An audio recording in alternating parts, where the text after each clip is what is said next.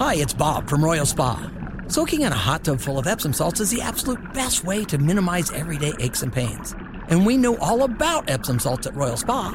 Royal Spa hot tubs are the only hot tubs on the market that can safely and effectively use Epsom salts.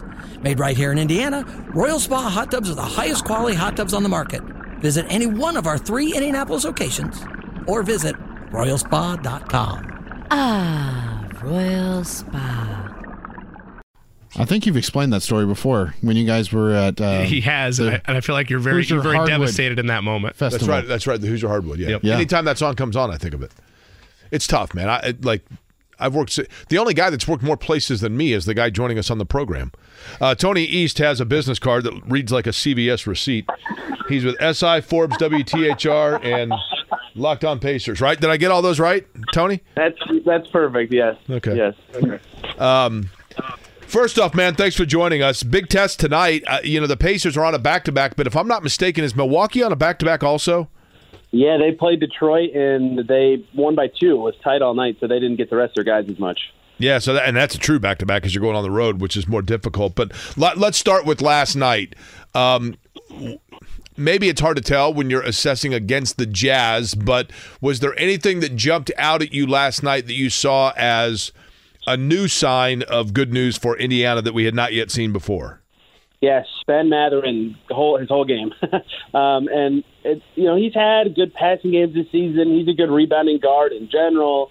But to put it all together with a good scoring night, right? He had 22. That was his season high. And defend the level he did on the ball specifically. It was his best game of the season. Carlisle on the podium said it was the best he's played in 2 years. Right? That's his whole career. And it was kind of the merging of what Ben Mathurin can be and what the Pacers hope he can do for them for the first time, right? Where you see him moving the ball well and playing within their offensive style with the team, making plays for others, breaking down the defense, grabbing the ball off the rim and making plays while still being Ben Mathurin and scoring. And some of that was just that he made his threes. He was 4 of 7 from deep, but he still was shoving it down their throats. And so the fact that he had that kind of night, especially when, his thing last year was getting to the line. He didn't even attempt a free throw. So to have that kind of game and to be that useful for the offense was really important because we hadn't seen that yet this season where he plays his kind of game and also does the new stuff the Pacers are having him work on. Rick Carlisle's been talking about him a lot this week, right, and what he can do when he plays like that, and he showed it in that game. It was his best game of the year. Tony East with us, covers the Pacers for Sports Illustrated and hosts the Locked On Pacers podcast. Tony, you and I have talked about this in the past. That version of Benedict Mathurin, if you can make that a nightly appearance, that is the type of step forward that you want to see from him in a sophomore campaign. It would be unfair, I think, to expect him to deliver yet again in that same way against Milwaukee tonight. So let's phrase it this way. Where is a fair mark to judge him now that we've seen that, now that we've seen another evolution to his potential in terms of over this next, let's say, 4 or 5 games? Where is it a measuring stick to see if he can sustain that? Yeah, the measuring stick statistically to me is passing, right? Just that he keeps that up. I think that the play that I'll point to probably for the rest of the season, to be honest, so they played the Cavs in-season tournament game, like he had a drive, and Jared Allen and Evan Mobley are under the basket waiting for him, and he just threw it perfect skip pass to the corner, right? And it's like that wasn't something Ben Mathurin was doing last year. Even if the passes, it's going to be tough because statistically you can't always track it with assists for him, but you just got to watch and know that he's passing better, making good decisions. Like last night, the Jazz were switching everything in the first half. That's why Miles Turner had such a good half.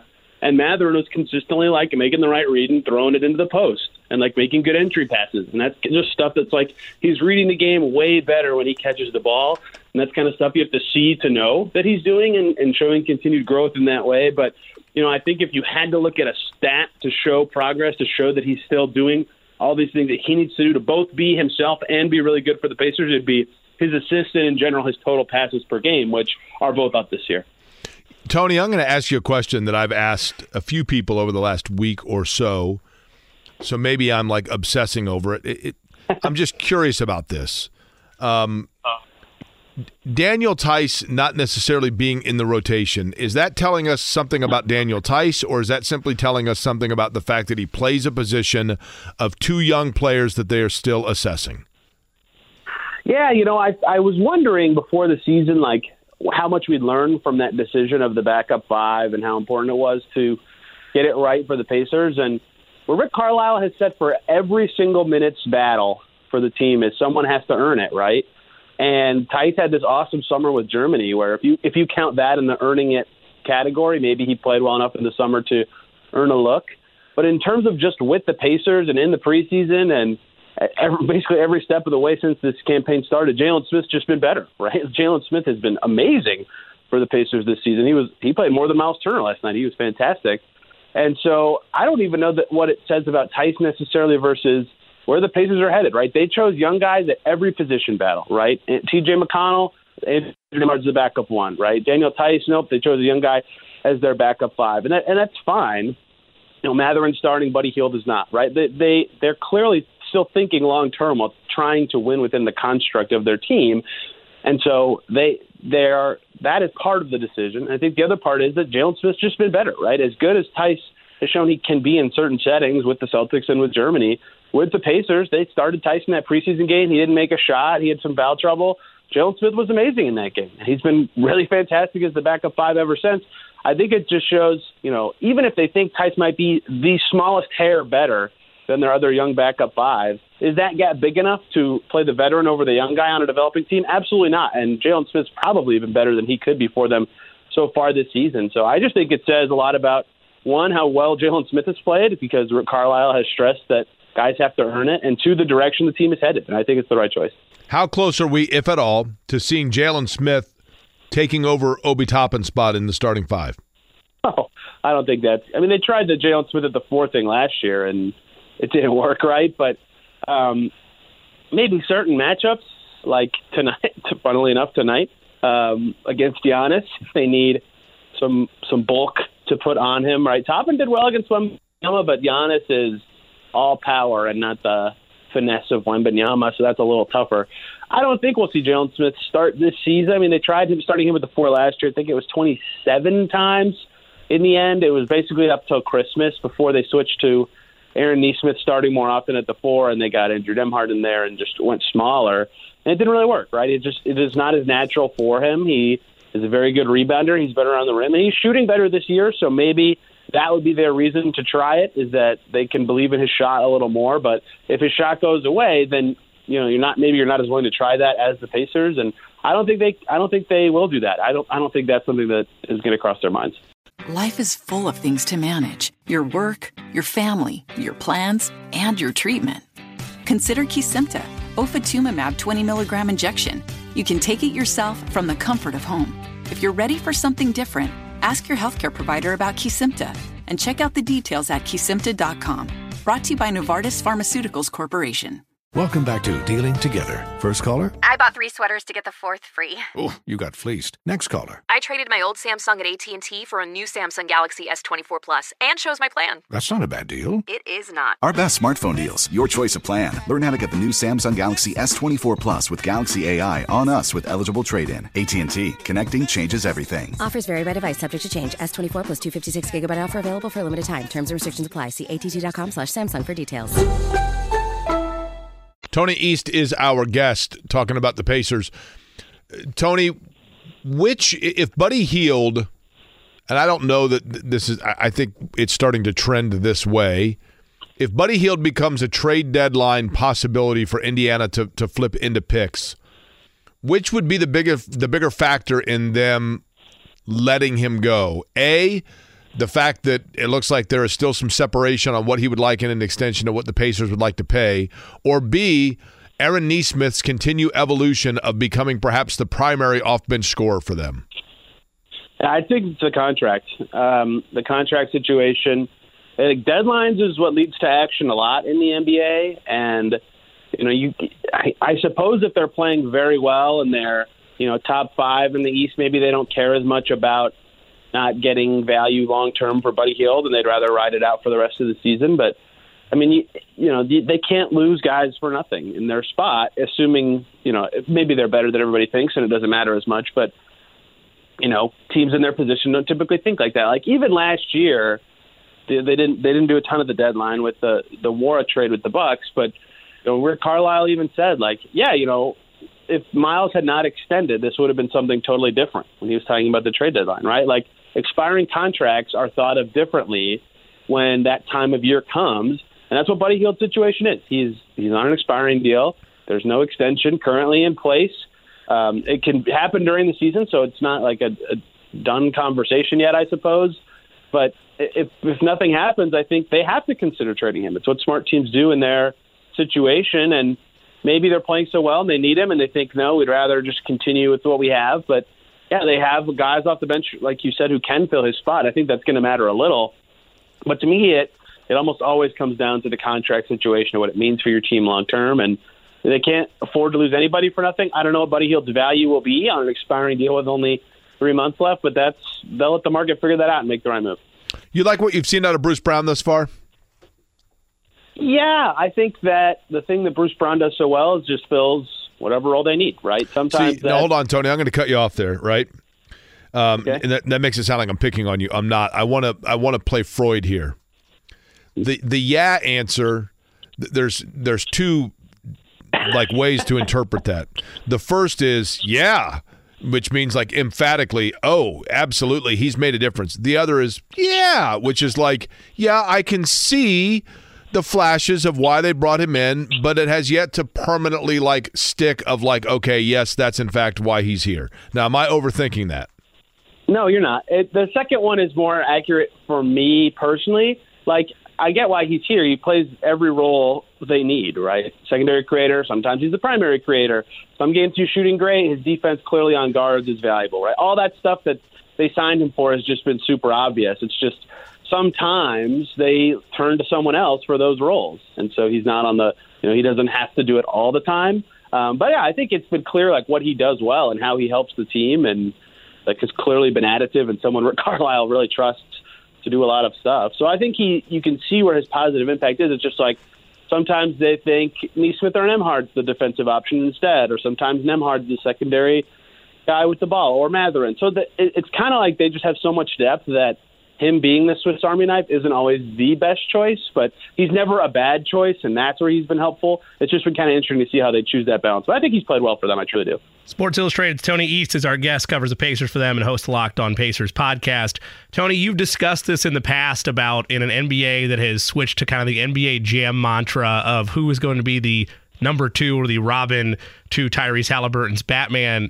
And in those discussions, it's been a who's who, because it feels like at any given night, a second option can come to the table and contribute at a high level. Is that mentality sustainable with teams, or with this team? Or in other words, does it matter if there's not a clear defined 2 if they're going to be this deep and this effective on a nightly basis offensively? Yeah, your second point was the one that I have made and will continue to make. Last night was the perfect example, right? Halliburton did not score in the first half, right? And they were up 7 at halftime. And he played well still. He was drawing attention and had 7 assists. But Mathurin stepped up as a scorer, and Turner stepped up as a scorer, and Neeson stepped up as a scorer. All 3 of those guys climbed over 20 points last night, right? And so it doesn't matter who the number 2 is in a given game for the Pacers. They have so much depth that a lot of guys can do it. We've seen Nesmith have some big scoring nights this year. Turner's had some big scoring nights this year. Mathurin just had his first big one. Like if someone, Bruce Brown on opening night, 24 against the Wizards, right? If someone steps up and is number 2, that's all the Pacers need, just someone to do it. And they have, you pick your number, 4, 5, 6 guys who could be that guy every night. And so that's where I think their strength can be, is that, especially because as they describe their offense as random, it could just be someone different depending on the matchups, depending on how they're playing. And they didn't even need Halliburton to be amazing against Utah. They still won. Now, the other thing it can be is it doesn't have to be an offensive success story. It can be someone stepping up on defense and slowing down the other team's best players. That's what happened on Monday. Obi Toppin had his best defensive game for the Pacers by far in their win over the Spurs, and so they didn't need a second guy to have a terrific offensive game. They defended the Spurs pretty well. They gave up 111 and won that game. So there's a lot of ways it can go to me, and of course, in a perfect world, they'd have a clear, awesome number 2 guy who can always have that role and be counted on, but in their current state with a lot of young developing talent, having a lot of guys who can be your number 2, I think is smart. It makes a lot of sense. Milwaukee, the opponent tonight, they've still struggled to find themselves both offensively and defensively in a world without Drew Holiday, despite the addition of Damian Lillard. The Pacers, as you mentioned, have found themselves a bit the last couple of games defensively, albeit against opponents that you might think on paper they're better than. How will they be tested against Milwaukee tonight, and what is a fair angle to look at this team and say maybe they are putting it together defensively? What will we need to see tonight against the Bucks?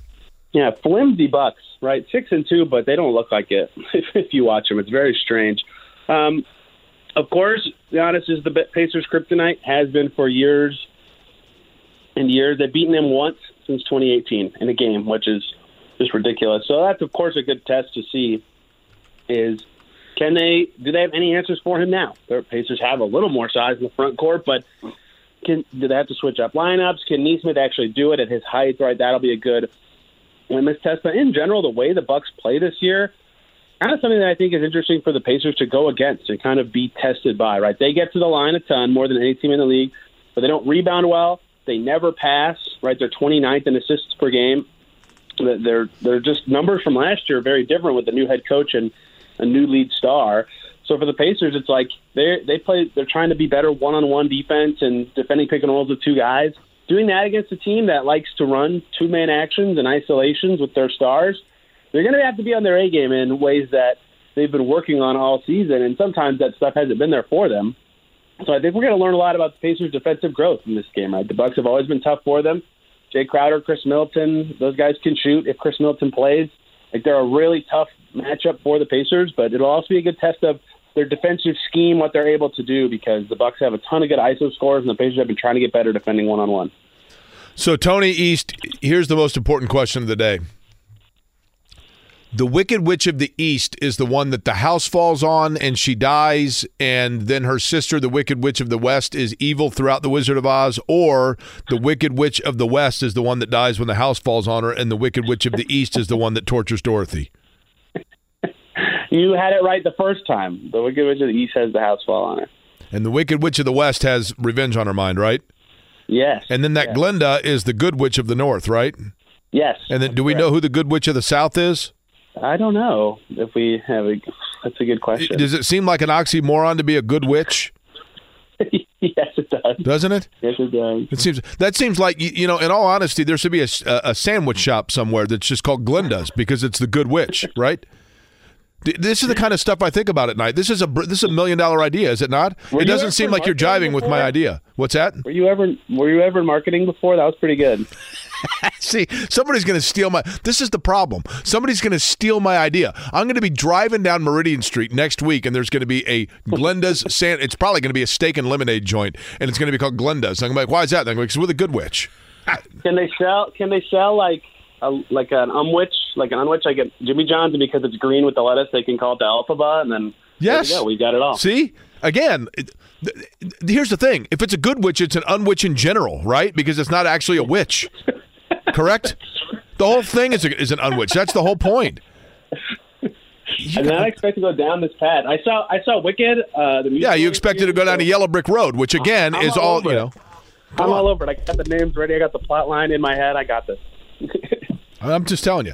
Tonight, Milwaukee in town. I don't know, Tony. I mean, are we going to see, quote unquote, load management from the Bucks tonight, or is this going to be a pretty good test for the Pacers? Middleton did not play last night. They've been dealing with injuries with him all season that they've been kind of managing. They don't have an injury report out yet because teams don't do it as early in the day on back-to-back. So I don't really know what they're going to do or what they're going to be thinking. I think this is their first true road back-to-back, like you said earlier this season. So, I mean, I'm hopeful, as someone who likes watching good basketball players play, that they'll play all their guys. But Dame's 34, Brook Lopez is 36, Middleton's hurt. I mean, it wouldn't surprise me, but they can't rest more than two in the same game now with the new rules anyway. So we'll see some of the Bucks' best players tonight for sure. I was going to ask you, with this game being on TNT, does that have any, or not TNT, but NBA TV, does that have any impact on them not being able to rest Damian Lillard? I think that PPP is still in effect for All-Stars regardless of national TV. But, yeah, I don't know if NBA TV counts. That's a good question. I was just thinking about this. For desserts at Glenda's Witch Shop, the Good Witch, the dessert, are you ready for this? Please. The dessert, of course, you can get yourself a yogurt and fruit thing combined, and that, of course, is called the Twister, right? I mean, it's endless. It's endless, the stuff that we can do here. You have the power as chairman of the board of this Fortune 500 company over here. I don't know why you're not acting. Tony, aren't you thrilled that you got brought into this conversation? This is actually what I enjoy thinking about too. So yeah. Tony, do you have a title? Do you have a title with the company? Have we hired you yet? I don't think so. I think I'm just here for Jake to bounce pun ideas off of, so whatever that's called. You're the indirect director of puns. How's that? When I see you tonight at the game, because I will be there tonight, Tony, I want you to come up and give me your best pun. David Letterman was there last night. Did you get a chance to talk to David Letterman? I didn't, but I saw Rick Carlisle walk up and chat with him after the game, and I'm dying to know what that conversation was about. David Letterman went to Working Man's Friend apparently for lunch. Had a couple of buddies from Ripple with him and went to the Pacer. How awesome is that? That's why Letterman's the best, man. That's why he's the best. And a great restaurant choice by Letterman. It is of course. Well, Letterman was a huge fan of Steak and Shake. And I don't know if you know or not, but they've had some issues. So he went to Working Man's Friend. Good choice for sure. I have heard, yeah. You know why Steak and Shake's had issues, Tony? Just so you know. They didn't use the idea of calling their place Glinda's, which is the Good Witch, and then people would have gone for their steak burger. I'm just too late for a rebrand. Can you guys tell I'm a little sleep deprived? No. It's like the morning show all over again. Tony, appreciate it. We'll see you there tonight, all right? Of course. Thanks for having me. It's Tony, the not-so-wicked witch of the East. Life is full of things to manage. Your work, your family, your plans, and your treatment. Consider Kesimpta, ofatumumab 20 milligram injection. You can take it yourself from the comfort of home. If you're ready for something different, ask your healthcare provider about Kesimpta and check out the details at Kesimpta.com. Brought to you by Novartis Pharmaceuticals Corporation. Welcome back to Dealing Together. First caller? I bought 3 sweaters to get the 4th free. Oh, you got fleeced. Next caller? I traded my old Samsung at AT&T for a new Samsung Galaxy S24 Plus and chose my plan. That's not a bad deal. It is not. Our best smartphone deals. Your choice of plan. Learn how to get the new Samsung Galaxy S24 Plus with Galaxy AI on us with eligible trade-in. AT&T. Connecting changes everything. Offers vary by device. Subject to change. S24 plus 256 gigabyte offer available for a limited time. Terms and restrictions apply. See att.com/Samsung for details. It's about a 15-hour drive to Boston? Something like that? Great city, Boston, Massachusetts. And now with the security of AAA, we have peace of mind now on these road trips. No question. I mean, we've had a couple of times where we hit a pothole. No worries. AAA there to fix the tire for us, which we absolutely love. 24/7, 365, just like you just heard. Joining us now on the hotline as we take the road trip to Boston. Greg Bedard is the founder and editorial director for the Boston Sports Journal. It is Colts and Patriots from Frankfurt, Germany coming up this weekend. And Greg, before we really start breaking down just kind of this year's version of this game, let's begin with a conversation we were just having here on these airwaves. From the Patriots' standpoint, was the Patriots-Colts rivalry basically extinguished when Peyton Manning moved on? That's a good question. I would say in most corners of New England, I guess that would be true. It was more of a Peyton Tom type of thing, and look, the Colts were good when Andrew Luck was there, and Deflate game here.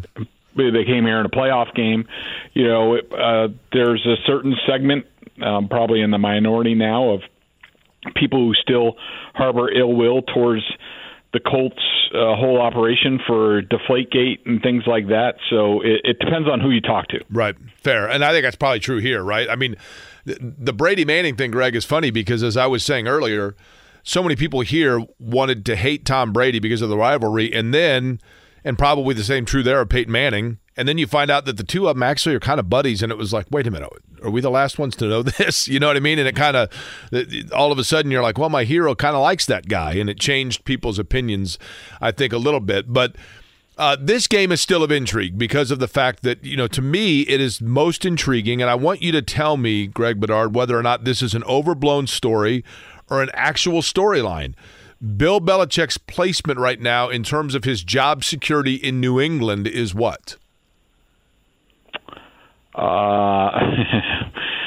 I would say, well, there's a few ways. As far as the short term, it's fine. Okay. I see very little chance, maybe a 1% chance that say they get blown out and look horrible against the Colts on Sunday, that he's fired.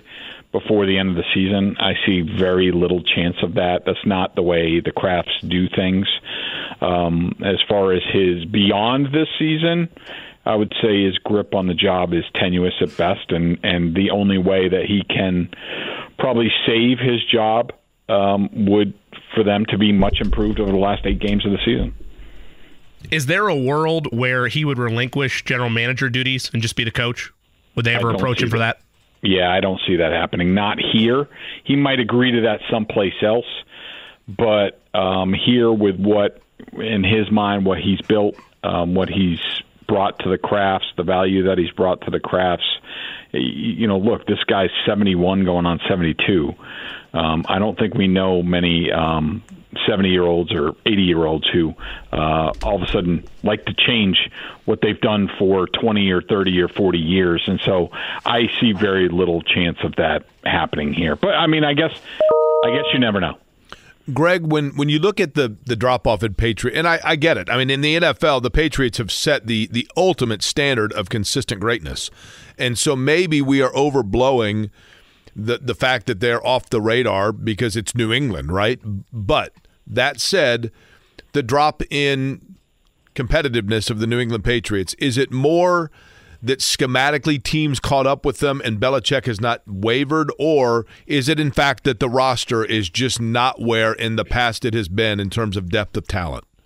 It's the roster, in my opinion, from watching this team over the years. The easy answer would be, well, it's Tom. They didn't have Tom, and they've, and it's true to a certain extent that they haven't had the greatest offensive talent over the years around Tom, but he made it work because he was one of the best of all time. He was that good that he wallpapered sort of all the shortcomings on this team. The defense and things like that. But to me, you can draw a direct line to this team falling off. Just the talent is just fallen off. I mean, Bill used to be like clockwork. Like I would do, every offseason I would do like this color-coded depth chart about like, all right, contracts are coming up, and you could see like, all right, well, this guy's going to be a free agent after this year, so they got to make sure they get somebody in-house and get somebody trained. They just stopped doing that. It was right around the time of the Garoppolo trade. Garoppolo goes out. They do nothing to get a backup to start training somebody to take over for Tom. They just didn't do that. Same thing at tight end. Rob Gronkowski was almost traded to Detroit. Never got somebody, at tight end. Julian Edelman was on his last legs. Never got anybody really at slot cornerback. James White got hurt. Nobody at third down back. Just go through the list. I mean, there is some of it, schematically that you can look at and be like, Bill's adherence to his beliefs of defense and special teams can win you games, and as long as you just don't turn the ball over, you make crucial plays on offense, that's good enough. Is that good enough in today's game? I think the answer is no. Where is the line between blame on Bill Belichick, the general manager, and Bill Belichick, the coach? And I understand they kind of operate hand in hand, and that's the way he's gladly done it for the better part of a decade. But where is the blame in terms of this season, just this season? Is it his ability as a general manager and the struggles there, or has it been an X's and O's thing largely? General manager. I mean, he is holding steadfast to the same beliefs that he had back in Cleveland. I mean, you look at this team, you look at where they were quarterback-wise back then, Vinny Testaverde, Todd Philcox, Eric Zaire. I mean, this was Bill's vision of an offense back then. It's no different now. I mean, he brings in Cam Newton, who is like the last free agent remaining. He takes Mac Jones, who was sort of the last first-round quarterback, remaining. Matt Patricia and Joe Judge on offense last year. I mean, but to me, it's talent. It's how he constructs the team. It's the same way that he did it 30 years ago, and I think there is a case to be made that, considering the rule changes and the way the offensive game has changed in today's game, that the way he constructs a team as the general manager is, it's from a bygone era. Greg Bedard is our guest. He is the founder and editorial director for Boston Sports Journal. He's our guest here on the Thursday Road Trip, brought to you by AAA Hoosier Motor Club, Hoosier.aaa.com. Speaking of Hoosier Motor Club and AAA, Ezekiel Elliott is a guy that arrived in Boston with a lot of miles on the tires, but there was thought that he could still have something left there. Greg, he was a big name coming in. He's only 28 years old. Has Elliott played to the level that was expected in terms of what you thought they would use him for, or has he to this point kind of underachieved as to what the expectation was? I think he's been really good. I mean, there have been some issues here and there in pass protection or not going out for a pass when he's supposed to, just some minor assignment things. But as far as him as a running back and the juice in his legs and things like that, he's exceeded my expectations. I thought he's been really good this year. I thought to the point that I thought somebody might come to the Patriots, who's looking for a little bit more depth at the running back position, down the stretch, might come to the Patriots and say, hey, will you, flip him to us for a late round pick. I think he's been really good. He's been great in the locker room. He's been a leader of sorts. He's been. I didn't know much of him. I just knew sort of the, what you saw in Dallas, and I think the version that the Patriots got has exceeded my expectations and theirs. When you look at injuries, the defense, I would say, has been serviceable at times, but they've had their struggles as well. Allowing just 5 yards per play, though, which is sixth lowest in the league. Bill Belichick's always known for taking what his opponent does best out of the equation. Is this Patriots defense capable of slowing down and limiting Jonathan Taylor? Yes, they have been good against the run. That's one area where they've sort of been improved this year. They don't have sort of household names on the interior. Devon Godchaux is a good player. Lawrence Guy. I think rookie Keon White has sort of taken over for Matthew Judon, who's injured, as sort of the one of the mainstays on the edge. He's done a really nice job transitioning to being in a 2-point stance. Juwan Bentley's not the greatest middle linebacker in the world, but he's pretty darn good. So I think that they'll do a pretty good job against the Colts run. I will say, Shane Steichen, I have a great deal of respect for how he schemes up his running game. I think that will cause the Patriots some problems, but I do think they're in a better place now than maybe a couple years ago when they faced the Colts and Taylor kind of ripped through them. I think they're in a better place now. Where would you say New England is most vulnerable? I mean, if there's one area that you would assume the Colts are coming out of the locker room saying, this is what we have to exploit, it's what? The safeties.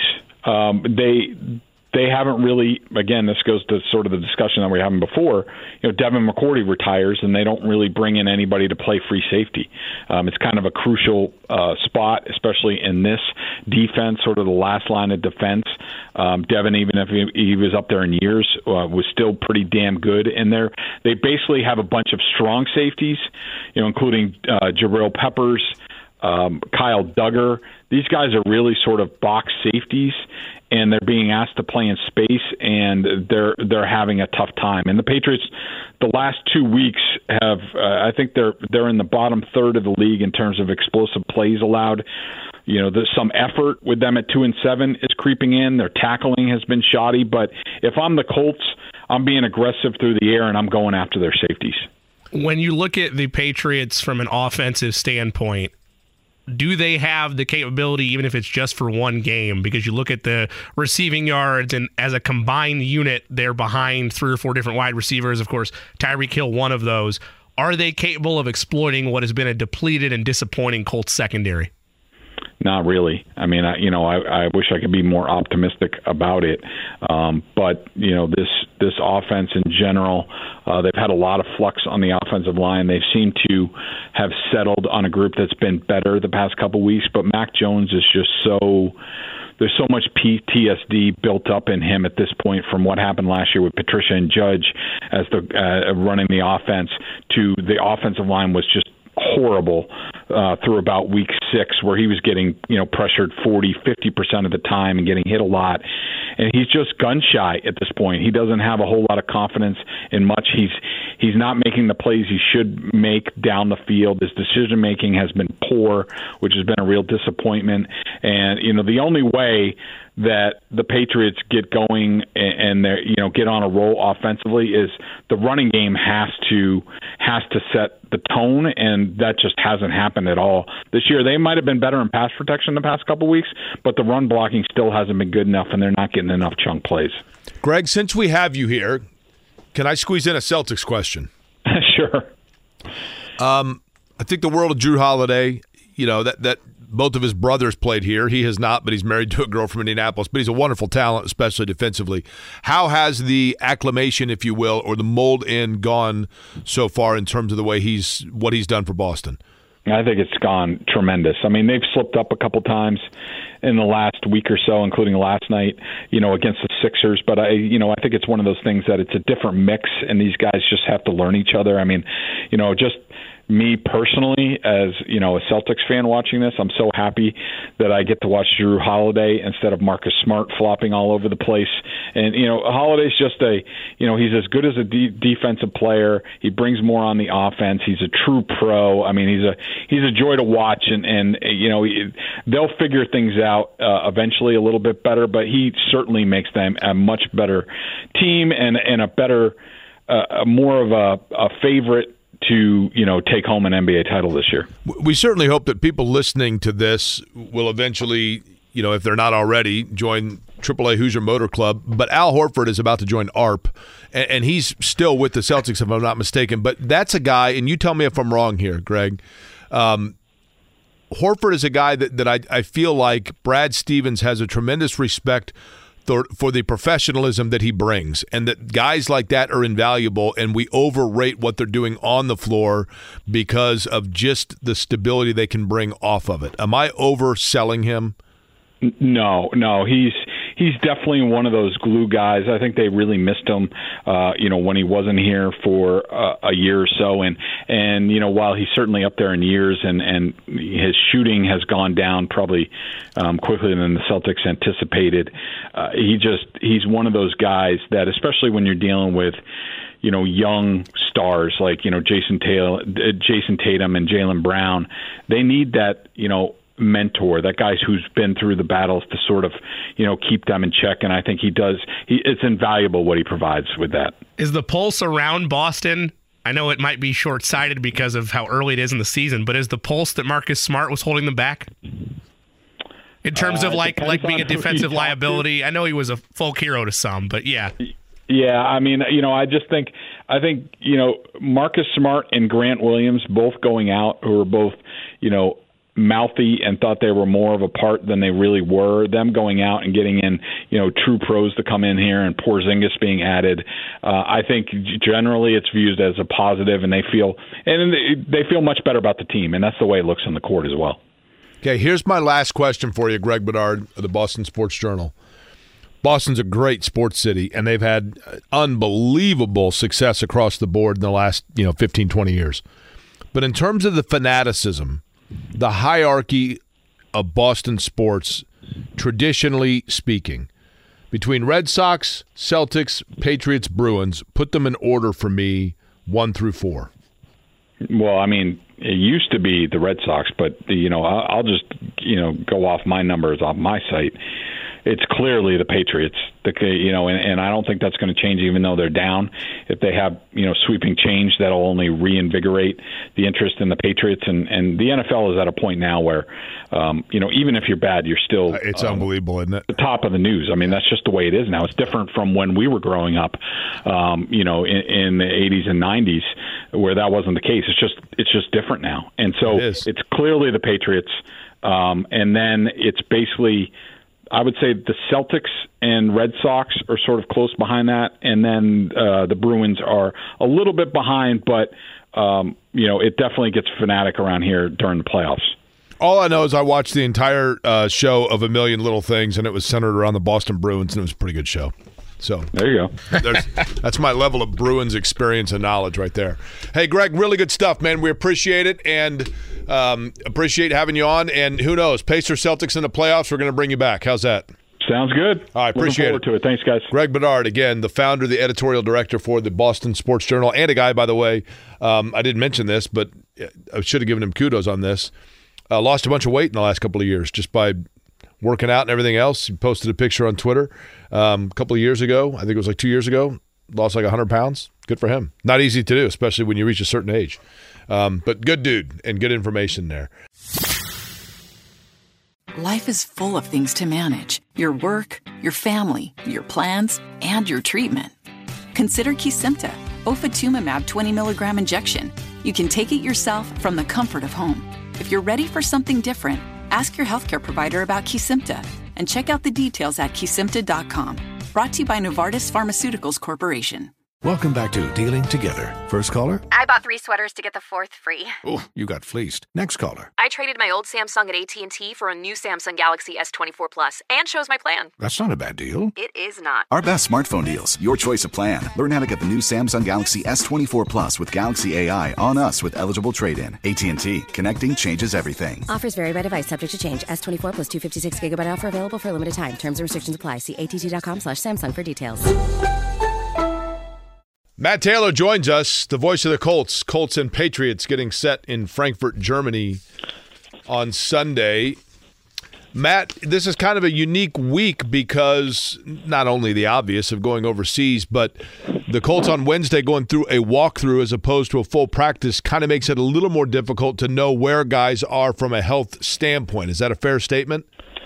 Yeah, I think that's fair, considering, guys are they're going to be kind of stagnant for 9 hours later on tonight with the flight overseas to Germany and with the walkthrough yesterday and then coming off a game where guys got banged up pretty good. Tony Brown left the game with a concussion. Drew Ogletree left with a knee. Same thing for Josh Downs. Zaire Franklin didn't play, kind of had a setback towards the end of the week last week, come to find out. So, yeah, it's kind of murky right now to have a full, definition, if you will, of where guys are at going into this game. And considering, too, you got 9 hours tonight. You're going to have 9 hours on the plane coming home on Sunday back to the States, and you got a week off next week. I think that has to factor in how the Colts approach their usage to some of these guys that are chronically banged up right now this time of year. Man, I'll tell you what, if I was a player, certainly if I'm in the organization, I would want to win the game above and beyond all of the reasons you want to win a game just because I wouldn't want to go through a 9-hour flight home off a loss. Well, we did it in London, and it sucked. Yeah. I'm not going to lie. It sucked. That trip was kind of discombobulated, to be honest with you. And that's really not throwing shade, if you will, or being critical of anybody or anything, just because prior to, that trip, no one had really done London before. Yeah, I was going to say, there's really no correct blueprint, right? Yeah, I still don't think it's just whatever you prefer. It's whatever you feel is best for your team. I mean, you kind of have to just go off of feel and gut and, based on nutrition, based on travel and logistics. And there's a lot of things that go into it. But, yeah, I know the players weren't really happy with the field conditions in London. Obviously, they lost the game to the Jaguars. And then the Colts didn't have a bye week that following week in 2016. It was kind of an early game, early October, week 5, week 6, somewhere in there. And they lost, and then everybody had to come back home and get reacclimated to the time zone and the Eastern time zone, and then the Colts had to play the Bears, I think, the following week at home at Lucas Oil Stadium. So as soon as you landed, it's not like you could kind of like take a deep breath and fall back on the fact that you got the bye week and a couple of days to decompress. Like everybody had to go right back into full game prep mode and then get back into that United States routine, and it was just hard. So I think some of the people in the organization kind of learned some lessons and took some notes and kind of recalibrated their not expectations, but just a different approach to this trip. And we've had meeting upon meeting about this trip internally, and everybody's got their ducks in a row. I mean, P's and Q's are really, really solid this time, I think. Matt, how much stock should be put into yesterday's walkthrough report? And specifically, I know we'll get more clarity today with Thursday's practice report, but Braden Smith being listed as a full participant had they practiced yesterday? Well, I don't think you can take it anything other than a positive sign. Again, that's an estimation of if the Colts would have practiced, he would have played and he would have been a full participant, and that's great because he's missed the last 4 games, and Blake Freeland, he's played a lot. He's played at left side. He's played on the right side. And, he's had his rookie ups and downs. But Braden Smith, he has started every single game that he's played in. And every time he's been available, he's been able to start. And so if he's fully healthy, he's the type of player here in year number 6 that you just throw him out there. You're not irresponsible with it, but if he can play, he can play. If you get what I'm saying. So that's a really good sign. I think we'll find out here in about an hour and a half, 2 hours on just how excited we should be. If he's a full participant again today on a day where the Colts actually practice, that's a really good sign for the right tackle. Matt Taylor is the voice of the Colts. He joins us on the program. Matt, in years past, or in games past, when Shaq Leonard was not able to be 100%, Zaire Franklin, I think that's kind of when he emerged, where we realized this guy is just a glue to the football. He's just a good player, right? With Zaire Franklin out and Shaquille Leonard not necessarily at this point maybe 100% or also not totally happy with the amount of reps that he is getting, the slack is picked up without Zaire Franklin if he's not able to go where? Well, last week they plugged and played with Segun Olubi. Really interesting story. Guy kind of bounced around a little bit in college, transferred a couple of places, ended up at San Diego State. Last year, undrafted free agent, got picked up by the Colts, spent a majority of his season last year on the Colts practice squad, got elevated, I think, week 17 or week 18. I know it was really late in the season, and it was only one game. Played primarily, that game on special teams.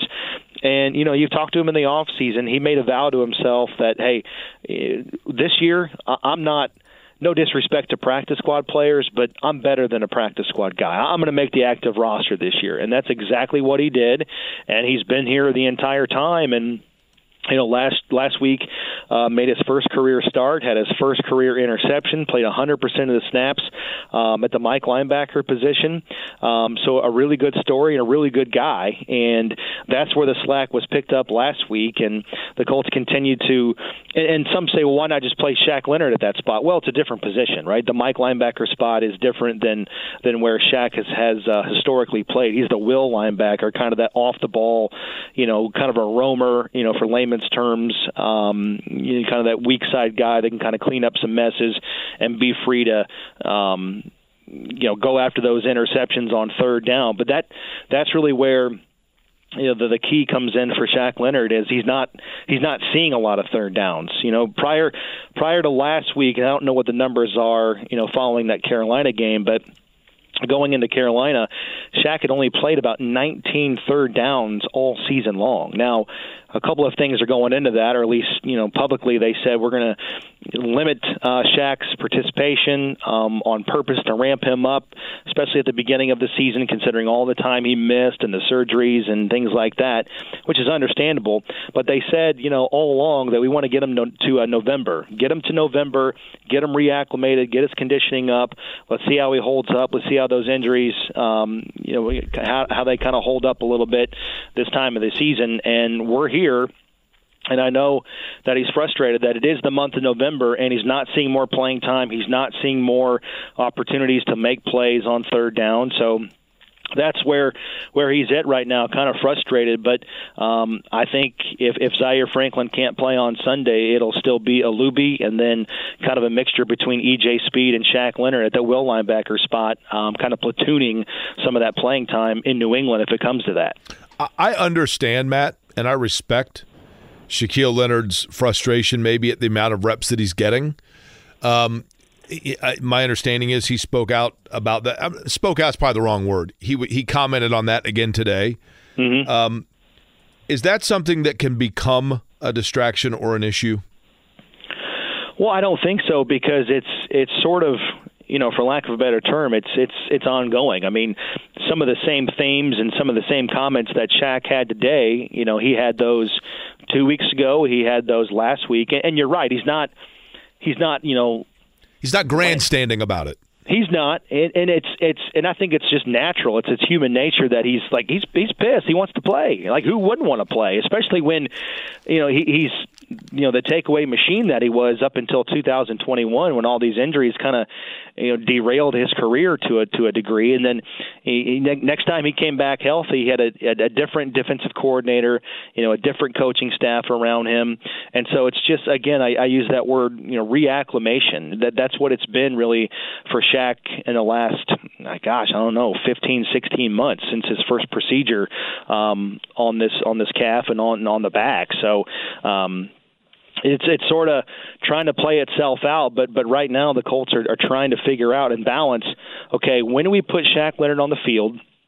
How can we best utilize his ability to take the football away while also being solid within defending the run, defending the pass, and also, we got EJ Speed too. So it's like if you put Shaq Leonard out there and he's not fully acclimated to the degree that you want him to be in your eyes, in the estimation of the coaching staff, you don't want to sacrifice what you have in EJ Speed too, the versatility and the playmaking ability that he has too. So it's really delicate situation right now for Shaq Leonard, and I feel for him as a person. I feel for him as a competitor, as a player, because he wants to play, he wants to fight his tail off, but the coaches are trying to do what's best for the team, and right now they feel like it's Shaq Leonard in spots, EJ Speed in spots, and managing the Mike linebacker spot between Zaire Franklin and Saguna Luby. But he just wants to play out there, and I think his argument right now is the chicken and the egg. It's like they want more splash plays, they want more flash out of me, those takeaways, those fumble recoveries and forced fumbles and the picks. And they want more of those plays out of me, but they come on third down, and you're not playing me on third down, right? So it's like, how am I supposed to do this? It's like you're trying to get a job. You need experience. Well, how do I get experience without getting a job first, right? So that's where Shaq Leonard's at right now, and he's really kind of frustrated. And again, you feel for him as a person, as a player, considering all he's been through. Voice the Colts, Matt Taylor is our guest, brought to you by Shelby Materials, the concrete and aggregate experts. Matt, you mentioned logistically planning out this trip. I imagine for a lot of Colts, it might be their first time going outside of the country. How big a deal is routine in the lead up to this journey? Well, there really isn't this week. I can only speak for myself. It's just been kind of I talked about all those meetings, and it's just been logistics and filling out spreadsheets and submitting this report and, identifying pieces of equipment that you have to take and, filling out a manifest sheet. It's really been everything unroutine, if you will, this week. And the players, they don't normally during the course of a regular season game week, they don't fly 9 hours on a Thursday before a Sunday game. So it's really kind of chopped up. But again, the Colts have been negotiating this really for the last couple of weeks, getting guys prepared, going through meetings, telling them what to be prepared for, how to, what they need to do in terms of their bodies and the rest on the plane, knowing that there's a major shift in time difference once they land and it's time to be up and it's time to get going. Once the Colts land, they're going to go through like a stretching routine, kind of a calisthenics and cardio routine, just to get the blood flowing after being on the airplane and going through customs and all that stuff. So I do know once they land that they should be in good shape, but it's all about just kind of getting all of the travel out of your system and out of your body those first couple of hours in Germany once you get off the airplane. Matt, give me a country that, and Germany might be the answer, give me a country that you just have this perception is has people that just sit around like at universities and study all the time, like are really smart people. I don't mean that stereotypically, but like just, you know what I mean?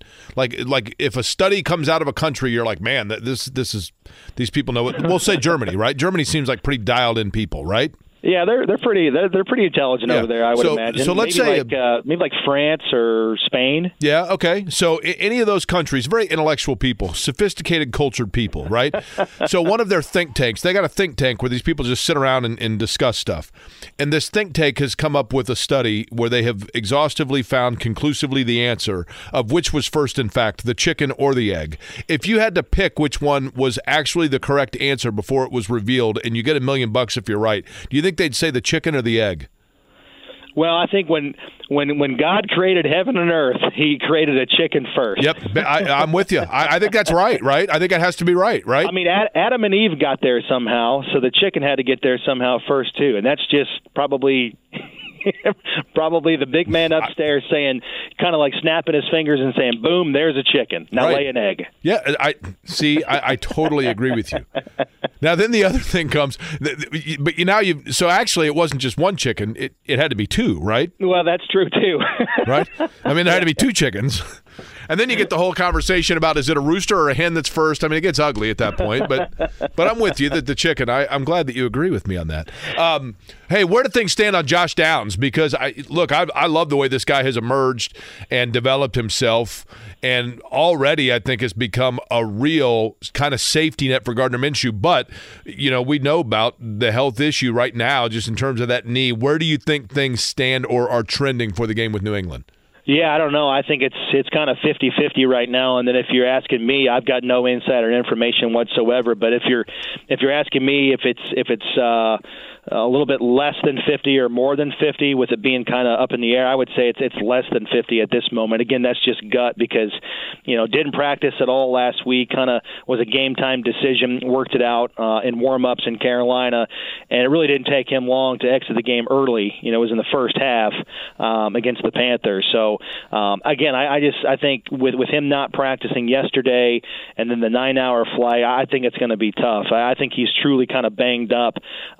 And the Colts might be smart with him and might treat him kind of in the long term, the long view in this case, knowing they've got the bye and trying to get him right for the home stretch once they come back to Lucas Oil Stadium after a week off. That's kind of where I'm leaning, but again, I've got no insider information. We'll find out when the injury report comes out in a few hours. But you're right. I mean, he's built up a lot of synergy with Gardner Minshew. I think the numbers kind of bear it out that Downs is his favorite target so far this year, the guy that he kind of goes to in crucial situations, third down, red zone, game on the line, got to have it type catches. That's where Minshew has typically gone, and if he can't play, if Drew Ogletree can't play, you just have to wonder that hopefully the offense is a little bit more less stagnant than it was in the second half against Carolina. Now the game, the dynamic with Kenny Moore's pick sixes, it kind of changed the approach and the philosophy of the Colts on offense last week. So that'll definitely change some things, but not having Josh Downs last week wasn't a huge deal because the Colts were really never in danger of losing that game or the Carolina Panthers getting back into the game on the scoreboard. We'll see how the Colts kind of compensate for that loss if it comes to fruition that Downs can't play on Sunday against the Patriots. But I think the thing for me, Matt, that has also become so important about Josh Downs' development, comfort level is probably a better word this year, is that next year, Anthony Richardson, theoretically, in his development, is going to need as many of those comfort level security blanket receivers on the field as the game gets faster for him as possible. And having Downs already acclimated of making those catches across the middle or just being a guy that is able to get himself space to relieve a quarterback, I think is invaluable. And I think that was a really critically important thing for them to see out of Downs this year, and they're getting it so far. Oh, yeah, and Downs is in short order. I mean, at the beginning of the season, preseason, first quarter of the year, it was like, man, this guy's one of the best slot receivers in the game. And then the Colts figured out, it's like he's one of our best playmakers, and we just got to get him the ball. So they've taken him out of the idea of he's just a slot. They're moving him all around the formation. He's going in motion a bunch. They're kind of hiding him in stacks and bunches to make sure he gets off the line of scrimmage cleanly. They're splitting him out wide. I think he's much further along than a lot of people think that a rookie wide receiver would be at this point. And that goes back to his background. His dad played in the NFL, his coach, Dre Bly's his uncle. So he's got a lot of, wisdom and kind of tricks of the trade that have been passed down to him. So he's very intelligent, high IQ football player, knows those kind of creases and windows to make himself available. And again, Gardner Minshew, I think before his injury, he was averaging almost like 8 targets per game when Minshew was his quarterback. So that just gives you an idea of how comfortable the Colts were with him in a bigger role. He was on pace prior to last week. I mean, he's probably not going to make it now because he didn't play last week, essentially, in danger of not playing on Sunday. But he was on pace prior to getting banged up for 1,000 yards. I mean, a rookie wide receiver around here getting 1,000 yards only happened once, and that was Bill Brooks. So yeah, he's definitely on the short list for Anthony Richardson next year once he comes back to be one of his favorite targets within this offense. Voice of the Colts, Matt Taylor, joins us, brought to you by Shelley Materials, the concrete and aggregate experts.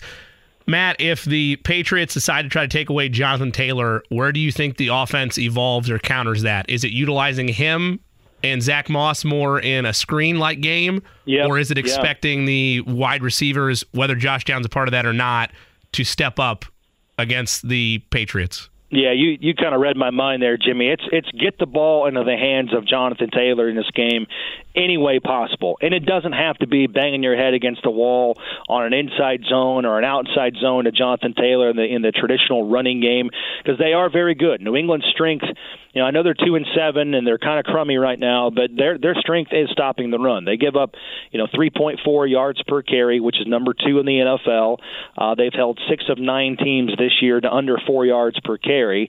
So they don't give up a lot of yards. They don't give up, big explosive games to rushers individually. I think they've only allowed one 100-yard rusher on the season. So, Taylor needs to touch the ball. I think Taylor needs to touch the ball still 20-plus times in this game. And it doesn't matter if it's 12 rushes and 8 catches, just get him the ball in space like you saw on that 10-yard screen pass for a touchdown against the Panthers last week. Just get him the ball where he can make something happen and just kind of chip away at this defense, kind of grind them down. Taylor doesn't need 70 rushing yards in the first half to be effective, but he needs enough carries to get himself established where the Colts are staying on schedule, down and distance-wise, 3-4 yards a carry.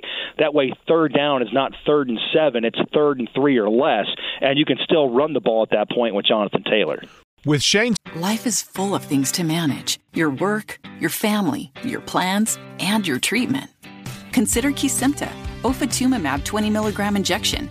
You can take it yourself from the comfort of home. If you're ready for something different, ask your healthcare provider about Kesimpta and check out the details at Kesimpta.com. Brought to you by Novartis Pharmaceuticals Corporation. Welcome back to Dealing Together. First caller? I bought 3 sweaters to get the 4th free. Oh, you got fleeced. Next caller. I traded my old Samsung at AT&T for a new Samsung Galaxy S24 Plus and chose my plan. That's not a bad deal. It is not. Our best smartphone deals. Your choice of plan. Learn how to get the new Samsung Galaxy S24 Plus with Galaxy AI on us with eligible trade-in. AT&T. Connecting changes everything. Offers vary by device. Subject to change. S24 plus 256 gigabyte offer available for a limited time. Terms and restrictions apply. See att.com/Samsung for details.